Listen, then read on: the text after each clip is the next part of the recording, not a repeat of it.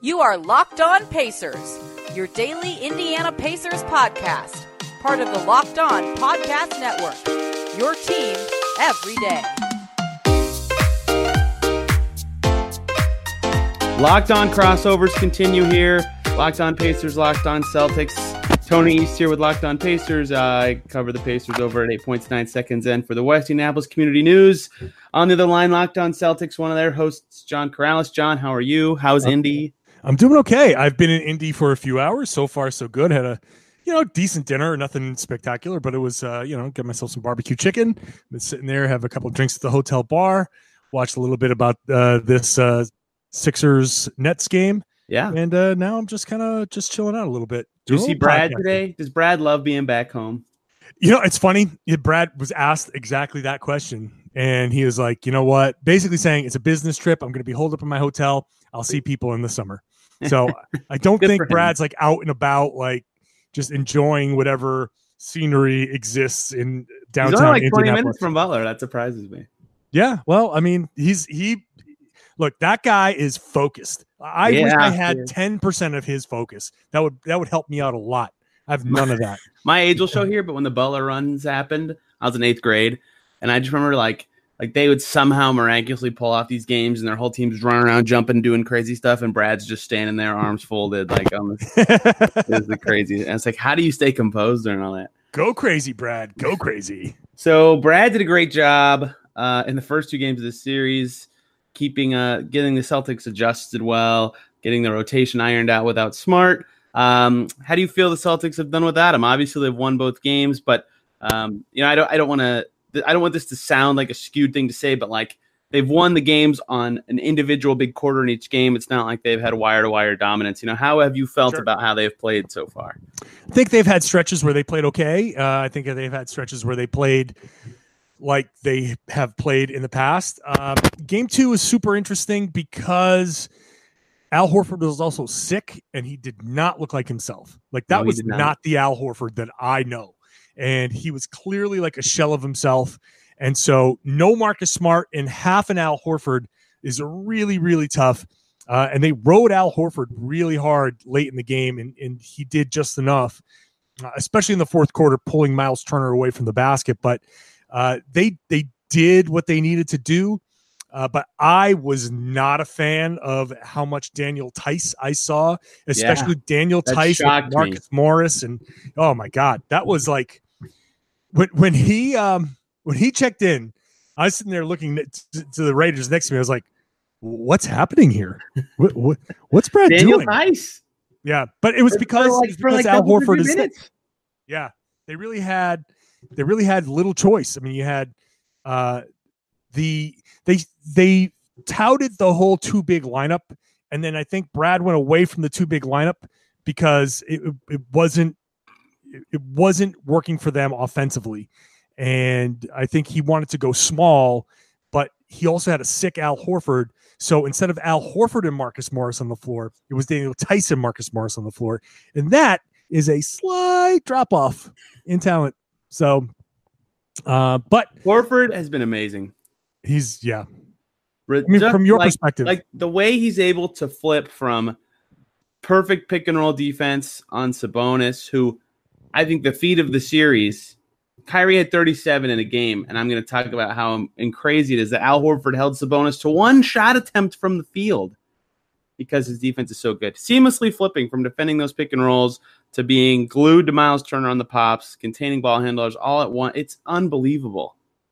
Yeah, I mean, he didn't do much offensively. I think he was doing all of his work on the defensive end, expending all of his energy on the defensive end, which that's what they needed. They needed somebody who could switch. They needed somebody who can cut off the bigs and who could curtail the progress of guards trying to run off the pick and rolls. And I think the offensive side, he just kind of sacrificed and picked his spots.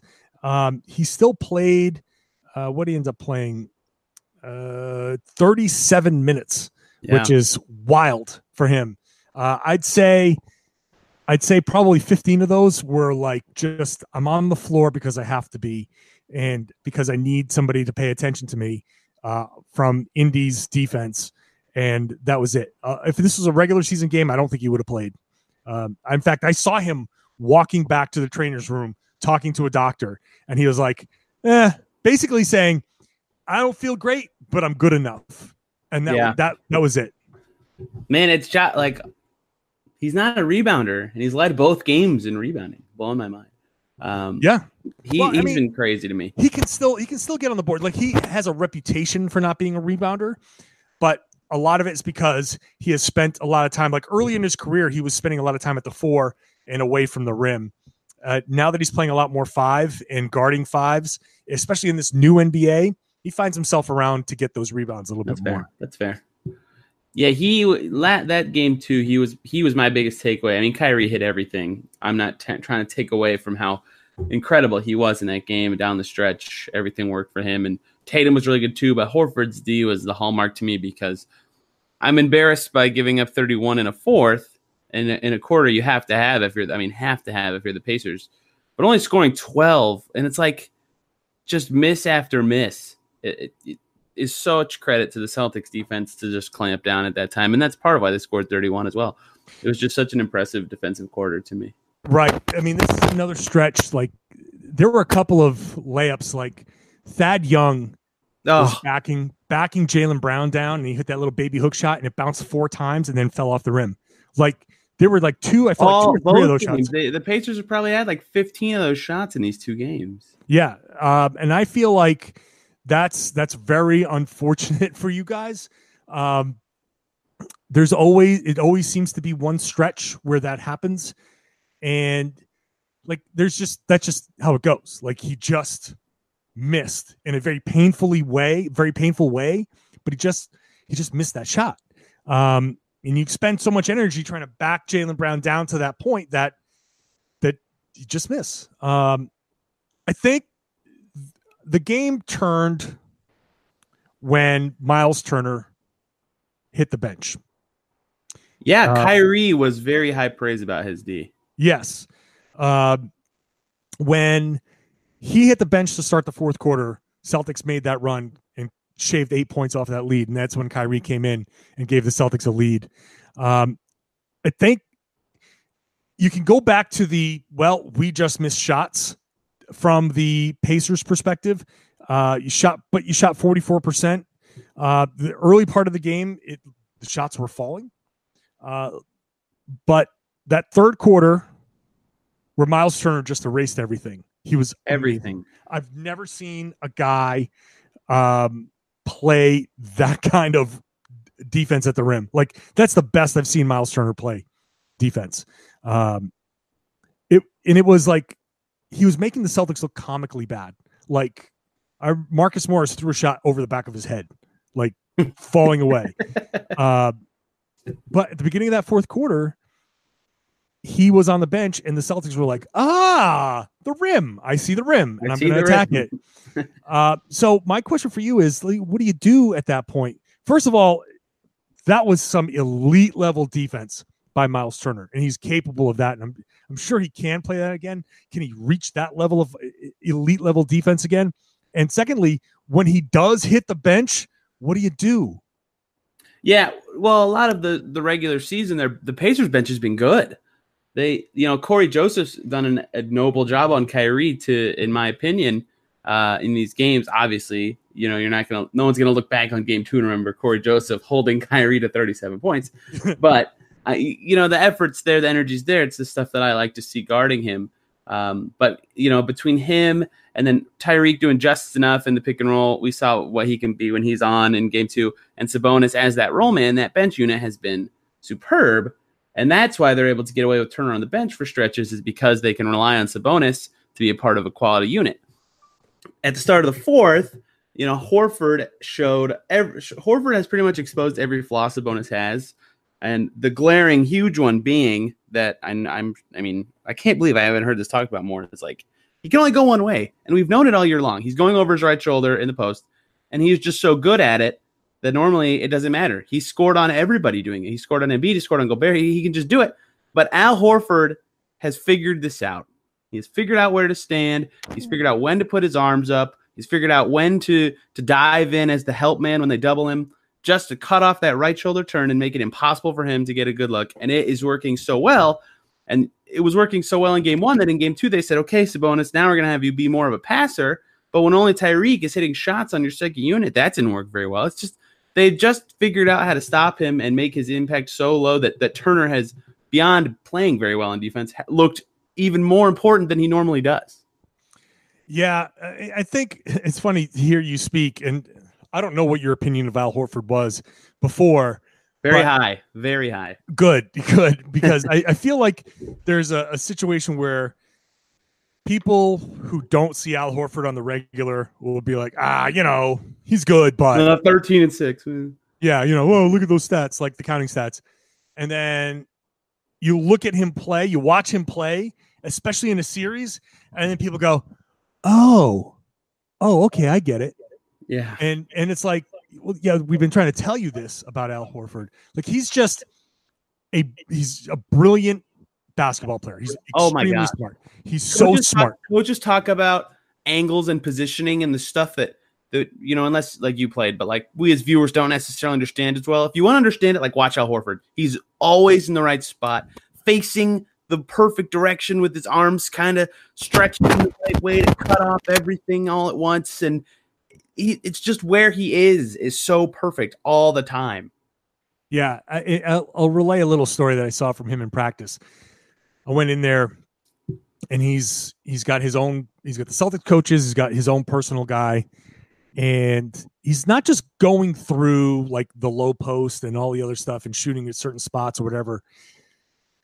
He's shooting from like the elbow, free throw line, top of the key, and he's asking his guy to challenge the shot. And the guy challenges the shot, and Al's like, no, do it from this side and get your hand like here, up at this angle, and challenge it here. And then the guy challenges his shot like, he's like, yes, exactly like that. So he is so precise that he wants to practice his jumper against he knows exactly what's happening, how the defense is playing him, from which angle the defender is coming. He's practicing a specific shot for when the guy, after he sets the pick and he pops out, that the guy is coming from this angle, from that spot on the floor, and he's coming and he's getting his hand right about here in my face. So do that and get your hand here in my face so he can replicate that, so he can work on that shot. That's the level of precision that Al Horford, and I'm sure other players, but I just saw Al Horford doing it.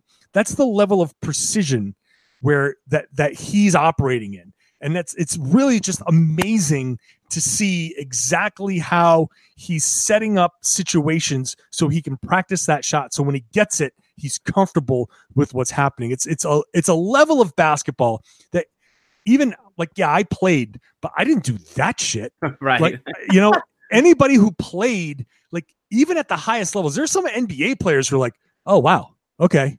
Like that's just a level of detail that the elite players, and Al Horford is an elite player. That's a level of detail that the elite players just incorporate in their regular preparation for a game. Yeah, absolutely right. I want you to do thoughts now because I've done more. Talk about what you see from the Celtics and the Pacers. So from the Celtics, I saw it kind of progressed. So at the beginning of the game, the Celtics, they still had like their chemistry type of issues. Like when you don't have Marcus Smart on the floor, you take away a primary ball handler where even if Kyrie's the one handling the ball and whatever, Smart's not looking for his offense. He's going to catch and shoot and he'll take the open shot, and he'll make the right play, but he's not actively searching for his offense. Whereas Jaylen Brown does from time to time. And I think early on there were some drives, there were some attacks where it's just like, not now, Jaylen. And there's still, because he spent the entire year minus the first 20 games doing that and on the second unit. And I think once you're in that habit, you're in that habit. Right. So starting with these guys, and he's played with these guys, but when you come in, it's just different when you come in later on because you play with those guys and then they start to hit the bench and you get to do your thing. So there's still an adjustment, and I don't love how the games are starting for the Celtics. So they did hit a bunch of shots. They were up 10-2, and then all of a sudden they were losing like 5 seconds later. Yeah. So Game 2. Sorry. No, yeah, that's fine. Obviously both teams were hitting a ton of shots in game 2 early. The Celtics in the third quarter had some. I'm going to dismiss the Daniel Tice lineups. Like, that was weird, but I'm going to just throw that out because that's not, I think, something that Brad Stevens, it's not like he's doing that. And I'm like, this is an interesting wrinkle. I don't think that's an adjustment by Brad Stevens. That's Al Horford's probably, sick and needs an IV, but so we're going to buy time. This is just going to buy us a few minutes. He was a +1. Hey, give him credit. Hey, sure. No, hey. I'm kidding. He played with the bench. That was amazing. The third quarter I didn't like, obviously, because that was the quarter where the Celtics got outscored, 29-16. 29-16 is what it was, yes. I didn't like how they attacked Turner, and I'm all about – yeah, of course you did. Of course you did. I'm all about attacking the shot blocker. Like, make the shot blocker make a decision. Go at him and make him commit to you, and then either send a guy baseline or send a guy or just get into his body and make him go vertical. See if he's going to not go vertical. And I'm fine with a blocked shot or two, but eventually his arms are going to go down. That jumping gets you tired. He's going to lose position. He's going to get sloppy with it. So just keep challenging him. But the Celtics didn't challenge him. They kind of half-assed it. And they would, like, Jason Tatum would kind of put his elbow out and then try to bounce off of him and do this kind of layup. But Turner's just so big and athletic. He just got to those shots anyway. So it's hard to score on him. But like the way they were trying, I didn't like. I also didn't like that Brad Stevens. I don't like how he handled that quarter. I don't like that he didn't stop the momentum a couple times where I thought, this would be a great place for a timeout, just to get you guys some rest, get you guys like to just stop the momentum. Like, but once Turner hit the floor, like that fourth quarter, they turned it on. Their eyes got wide and they attacked. And once they attacked, and I think in the fourth quarter, you got, and you tell me if I'm wrong in assessing this about the Pacers.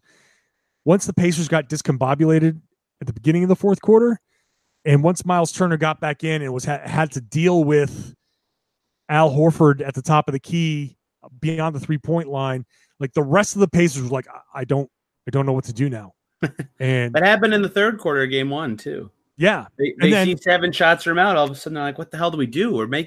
Every shot we make, even if it's good, doesn't go in. Yeah. Do you think the Pacers get discouraged? Like, God, we're missing shots again. And they hang their heads. Discouraged is the wrong word. I'm not saying your analysis is wrong, because frustrated? Clearly there is a snowball effect, right? It's happened 2 games in a row, and maybe it's a coincidence, but this is the season. The season has seen this trend happen before. So there's something to this. To me, it's what happens is they break their rhythm. They go to simplified sets. Like half that third quarter of game 1 was like, okay, it's Sabonis DHO at the left elbow. Oh, nothing's there again. Okay. Sabonis DHO at the left elbow. Oh, dang, nothing's there again. It's like, do something else. Yeah. Run and then because it's not working, they get even more frustrated. And it just keeps piling on and piling on. I've talked about this on the show before, so everybody listening on my end has heard this ramble from me before. But it's not so much discouraging. It's just like they kind of get primal. They go back to like this instinctual one action that has worked well for them in the regular season, and suddenly it's being contained by Tatum and Horford, and it's not there, and now they have nothing. And it piles on and on and on and on. And that's credit to the Celtics defense because step on the throat, don't let off. They keep it happening, and then all of a sudden you have an 8-point quarter, a 12-point quarter, and those just can't happen. They cannot happen in the playoffs. That's the reason they have lost these games, is those 2 quarters. Sure. Now, one thing that I brought up in the last night's postgame podcast, was Nate McMillan and the lack of creativity. That yeah. Well, go ahead. No, go ahead. No. I want to hear what you mean by it before I. So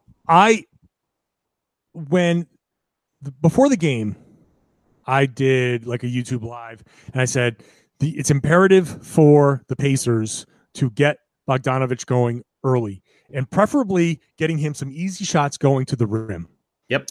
So agreed. Because Bogdanovich is a shooter. And as an aside, I thought the Celtics did a great job running him off the line, and he hit 2 huge monster shots, jump shots. They were also hard as hell shots. Yes. Like, I was getting on him for not hitting like the star shot.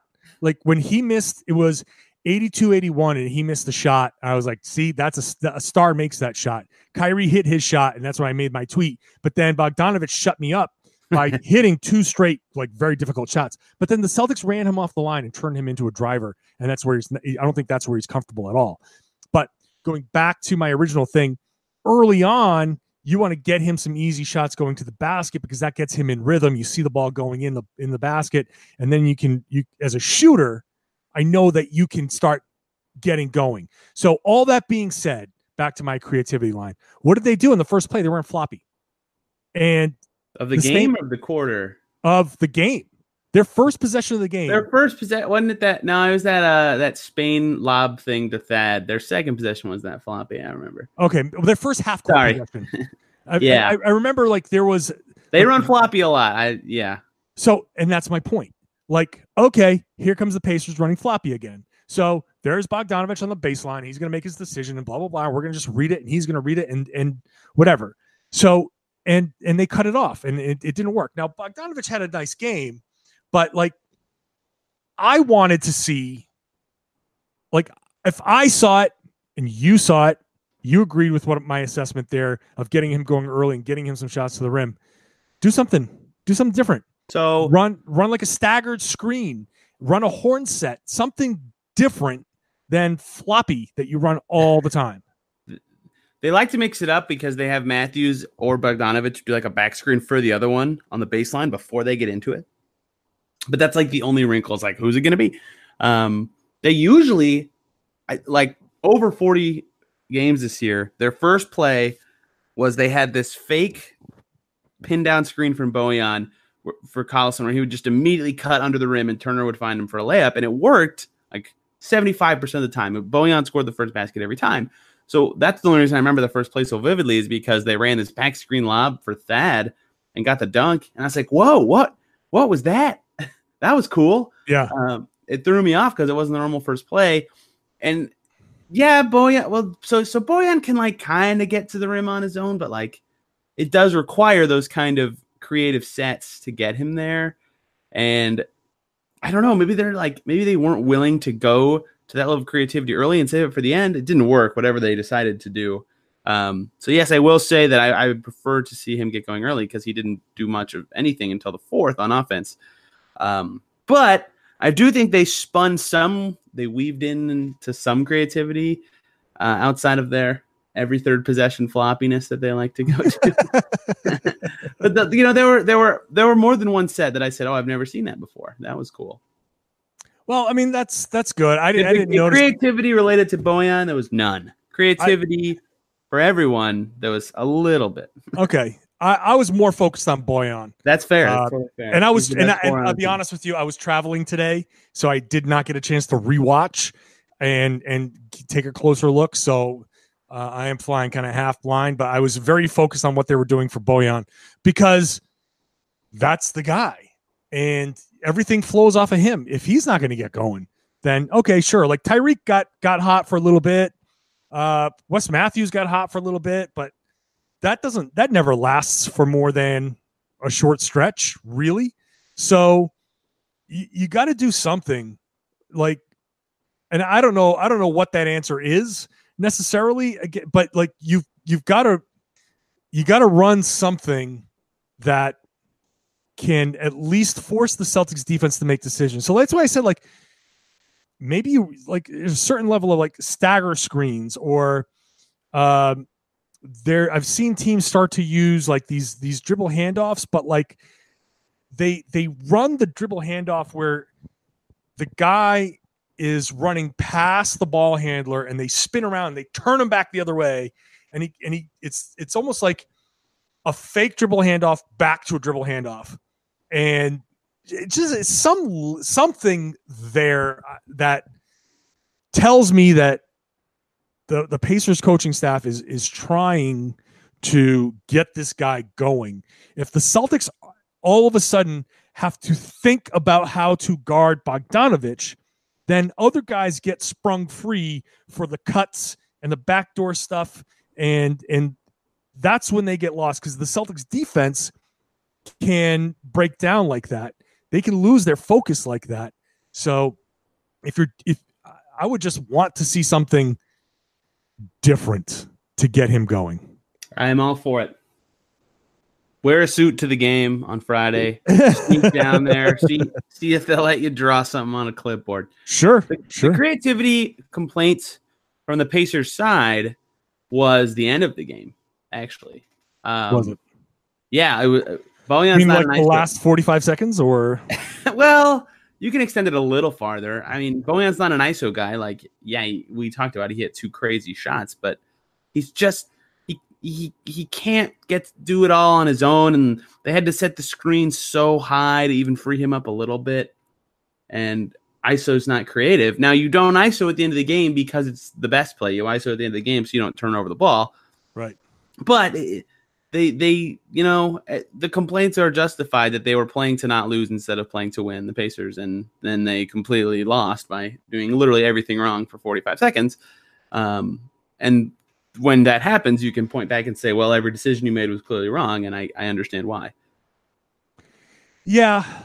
I feel like, well, that last stretch, so Matthews throws the ball directly into the Celtics bench. Wide open Celtics bench. But, I mean, they were open. Jalen Renega was open, and he's a great shooter. So, but, okay, that's fine. That happens. And obviously in that situation, you don't want it to happen, but sometimes that happens. What really is problematic from a Pacers perspective in that is that was the end of the game. And there was still time to play, and there were still opportunities to stop the Celtics, and there were still opportunities to go score. But that pass out of bounds effectively ended the game because the Pacers completely unraveled.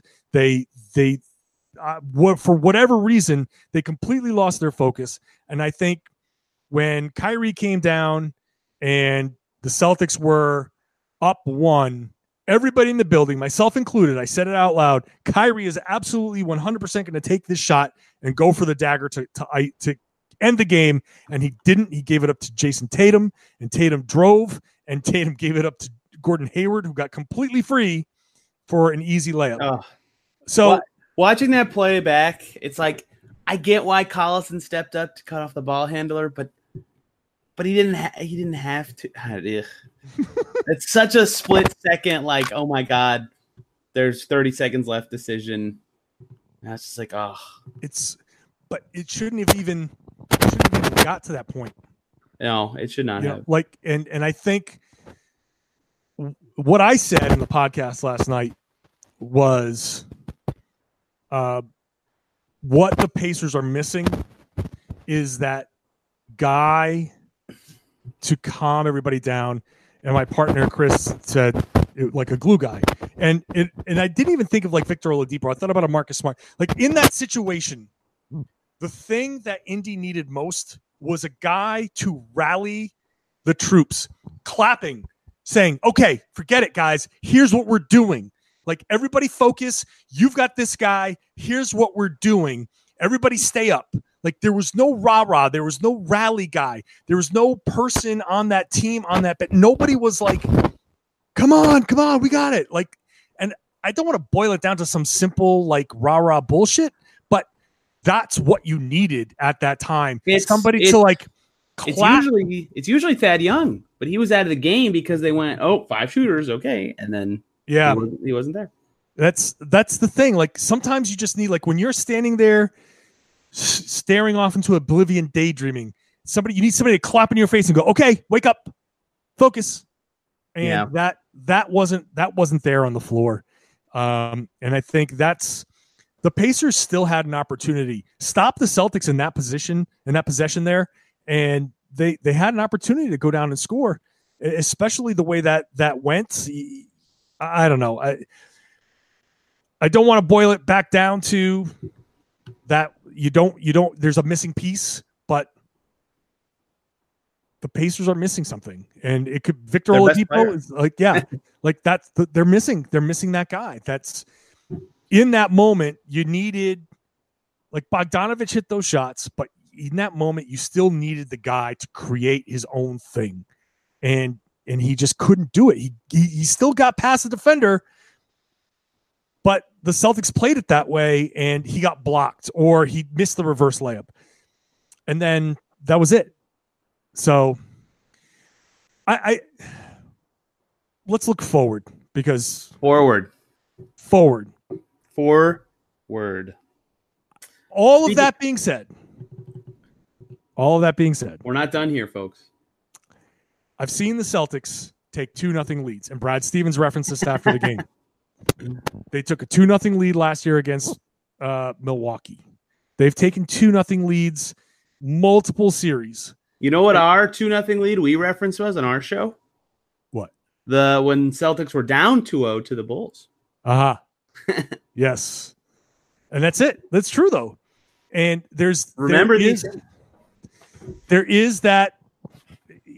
The cliches come around for a reason. The role players play better at home. Like, you're going to get some guys that play better because you've got that Pacers crowd. Like, I'm excited to be in Bankers Life. I want to see what that crowd's going to be like for this game on Friday night. That crowd, that is going to be extra hyped because, first of all, 8:30 game, so a little extra time to get a little lubricated. You're going to have the opportunity. This is it. You're fighting for your lives.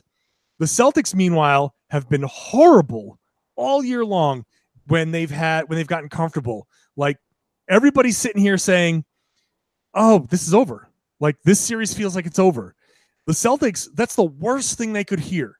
The worst thing they could hear, because now they walk in there and be like, "The series is over," and then they screw around, and the Pacers play with an insane level of urgency. And the juice from the crowd, the juice from being at home gets them going. And I would not be shocked at all if the Pacers open the game like 20-5.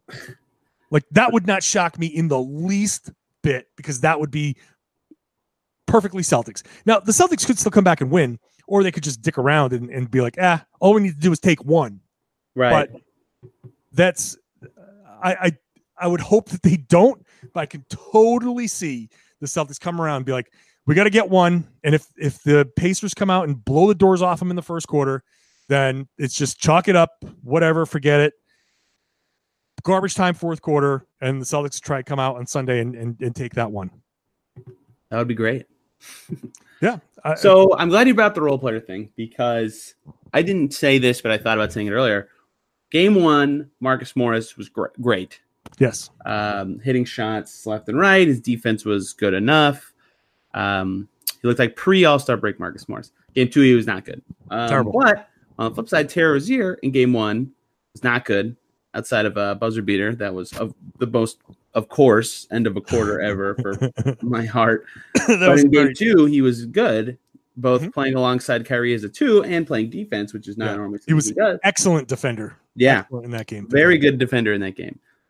Those two guys flipped, sure, but it's those kind of guys who have the better games at home. And I'm not saying like Marcus Morris and Terry Rozier like swing the game, but it matters a lot that they're better than anyone on the Pacers bench. Like, I imagine Sabonis does better at home. I mean, he can't do worse. Sure. Guys like that, Wes Matthews, for example, he was bad in both games. So I think that helps a lot. That shaves the lead, or at least cuts into it somewhat. Now, the Pacers cannot also do the same thing you're saying and say, well, we're screwed, we don't have our guy. They have to come out at home and win and play their best too. So I worry about their mental psyche seeing two games where I bet they feel like, if you go quarter by quarter, like 75% of both games, we've been the better team. We just haven't won one yet. And that sucks. And I just think they have to stay focused. I think they can win one. I think they can win both. I don't think they will win both. But I think the opportunity is there if the focus is there, which is always a fun anecdote to be wrong for. But I definitely think like these teams still, as much as the Pacers miss Oladipo, and as much as they struggle in certain situations, they still are right there. Like 12-point lead going into the fourth quarter. I know leads don't mean as much as they used to, but you're still going to the fourth quarter up 12. And you have an opportunity to, and you still took a lead late in the game. With 50 seconds left, they were winning. Yeah. By two. You had a lead when Horford blocked that shot. And now it was a hell of a play by Jaylen Brown. Like getting by Collison, streaking up the left side, going up and recognizing the challenge from Miles Turner and swinging that pass over to Jason Tatum. That's a big, like Brad Stevens was gushing about that play after the game. I was very happy for a few seconds.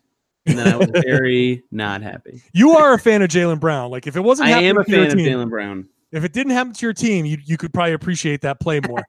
And from our perspective in Boston, that was like we've never seen him make that play. That's usually a play where he goes up and he challenges Miles Turner or whomever to either try to dunk on him or try to get the foul or whatever. But to make the pass in that situation was kind of a new thing for Jaylen Brown. So we were very excited to see that. But you had that lead. And even after that shot, you still had an opportunity. But they were down 1 point. Yeah, like it's still – so you're still right there. After all of this stuff, you're still right there on the road with an opportunity to win. Now, the collapse at the end was epic. Ugh. And that was brutal. Is there like a hyperbole for the word collapse? I don't know. However, Rome would be jealous of what happened in the last minute. That was something like, I mean, 10 minutes. 10 points in 50 seconds. Yeah, that was nuts. That's brutal. But from a Pacers perspective, I can totally see, even with that, like in the immediate aftermath, you say, man, how do they recover from that? But you say, okay, we screwed up. We lost our focus. But if we keep our focus, who knows what happens? And if we just defend a little bit better and hit a couple of shots, if I hit this layup, if I hit this hook shot, then the story's different. So you're there and you're going home and you think, look, they defend home court, we defend home court. And then we go over there and we have another opportunity to take a game from them, which we have shown twice that we can do. We've just got to finish off that play and play the full 48, and we can do it. So I can see the level of optimism there from a Pacers side. From a Celtics side, I feel like, first game kind of figuring ourselves out. Second game, Al Horford was like a shell of himself for at least offensively for half of it. That's a shell? God. Yeah. Yeah, at least offensively. Like if Al Horford's out there hitting shots, like 4 points. Touche. Yeah. So if on offense he's out there and picking and popping and hitting those threes, then forget it. Like so, each team has the opportunity to say this could have been better for us. Yeah, I agree. I think there's a lot the Pacers can hang their hats on, particularly on the defensive end. 99-84 scoring numbers is good. I'm okay with those. It's not great when you're only scoring 74-91, but you can be happy with the defense and have a little more concerted effort focused on the offense. If you make, one more three before the last 50 seconds, you probably win game two. Game one, they missed 9 free throws like that. I think they think they can do it, and I think that's going to be huge for them. I don't know that they will, but I predict that game 3 they will win. Game 4, when if the Pacers do in game 3, both teams are officially zoned in, will be interesting. Yeah, I think I can totally see a game 3 Pacers win. I can totally see it. It makes so much sense for what's at stake for them going home. I mean, this is the classic. I mean, it's not really the toughest prediction in the world to make, that the team down 0-2 going home at game 3 is going to be, ridiculously desperate, and playing better. And like I said, this Celtics team has struggled with prosperity. Like, they don't handle adversity well because they don't handle prosperity well. And you see that in all of the big leads that they've blown. And then once things start going downhill, they haven't this season been able to right the ship. A little bit better in the playoffs so far, but like I will say, like, that game 2, I've seen the Celtics lose that game a million times this season. Like, after that third quarter, they would lose their focus and start trying to throw like haymakers and not play and not do the things that they need to do to like get to the basket and score easy buckets and all that stuff. Like, the way that third quarter went, I was like, I've seen this quarter before. I've seen regular season losses where that third quarter was just the precursor to a fourth quarter of missed shots and forced threes and isolation. But to the Celtics' credit, they didn't do that. So who knows? Maybe the Celtics in game 3 they flip the script. They do something different.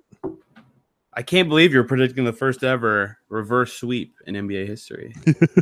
I don't even know what the hell I'm predicting anymore. I will say, I'm still curious about the starting lineup. I still am not 100% sold on Jaylen Brown. Jaylen Brown you're in the Semi train still? No, not necessarily Shemi. I mean, I'm still advocating for that, but at least maybe Gordon Hayward. Okay, he's been good. He's been good coming home. Indy, last time in Indy, he was perfect. Let it go to his head. I love it. What's that? Let it go to his head. I love it. That's right. But the two reasons. The first reason was what I just said, that Hayward was great in Indy the last time, and maybe you want to have him alongside Kyrie, the two ball handlers in there. And then secondly, Jaylen Brown was in foul trouble a lot. He has a bunch of early fouls, so maybe Brad wants to save some of those and not have Jaylen Brown be hampered by the foul trouble, and you get more out of him. So I still think that there's a wrinkle in that starting lineup to be had. It's gonna be like the Celtics might make it to the NBA Finals with this exact same lineup and be like, I still think that Jaylen Brown. Game 7 against the Warriors. I don't know. Wow. You heard that prediction here. A lot going on here. Yeah, there's a lot. That's weird that they're going to play Game 7 against the Warriors after getting reverse swept by Indy. I don't know. Yeah. I know. It's going to be weird how that goes. I'm excited for these games. If you like hearing me and John, we'll be live in Bankers Life together tonight. Man, that's going to be late. That's a late game. 8:30. Cool. Yeah, that's bizarre. But I'm looking forward to being on the court at Bankers Life at like 11. It'll be cool. Yeah. Well, I mean, geez. Yeah, that's gonna be fun. Yeah, it will be awesome. So look out for that. We'll be back as usual. As you have become so familiar with. What do you got anything you want to plug or anything before we go? No, go to masslive.com/Celtics. Yes. Read my stuff. I had a story about, like, my most recent story was very Miles Turner centric. Like, all of the Miles Turner questions that were asked at the post game were all me. Good. Like, that was my story. So any of the I Miles retweeted Turner, the wrong person. Was it you? Did I retweet you? I don't know, but I retweeted someone's Miles Turner quote. I hope it was you. I'm sorry if I did. Yeah, I wasn't in the locker room, so I don't know if Miles actually spoke. So, but when Thad was at the podium and Nate and Brad and Kyrie and Tatum, like I was on podium duty, and my focus story there was going to be the Miles Turner third quarter dominance and then the fourth quarter run with him off the floor. Like, to me, that first 4 minutes or so, whatever it was, with him off the floor was the game. That was the game right there, because the Celtics had nothing when he was on the floor, and then he left, and then they got all of their confidence back and everything. So so go to masslive.com/Celtics. My Miles Turner. You can read more about Turner. Well, I'm writing about Horford. We're flipping the scripts a little bit. How about that? Hey, wouldn't you love it? That should be out tomorrow. If anyone on both sides is interested in that, at TEastNBA on Twitter, should be awesome. Thank you guys all for listening. We'll be back, obviously, tomorrow to talk Game 3. Maybe it'll be a different tune. Maybe it won't. Who knows? We'll know in about 12 hours or so. Thank you guys so much for listening to another Locked On crossover, and we'll see y'all soon.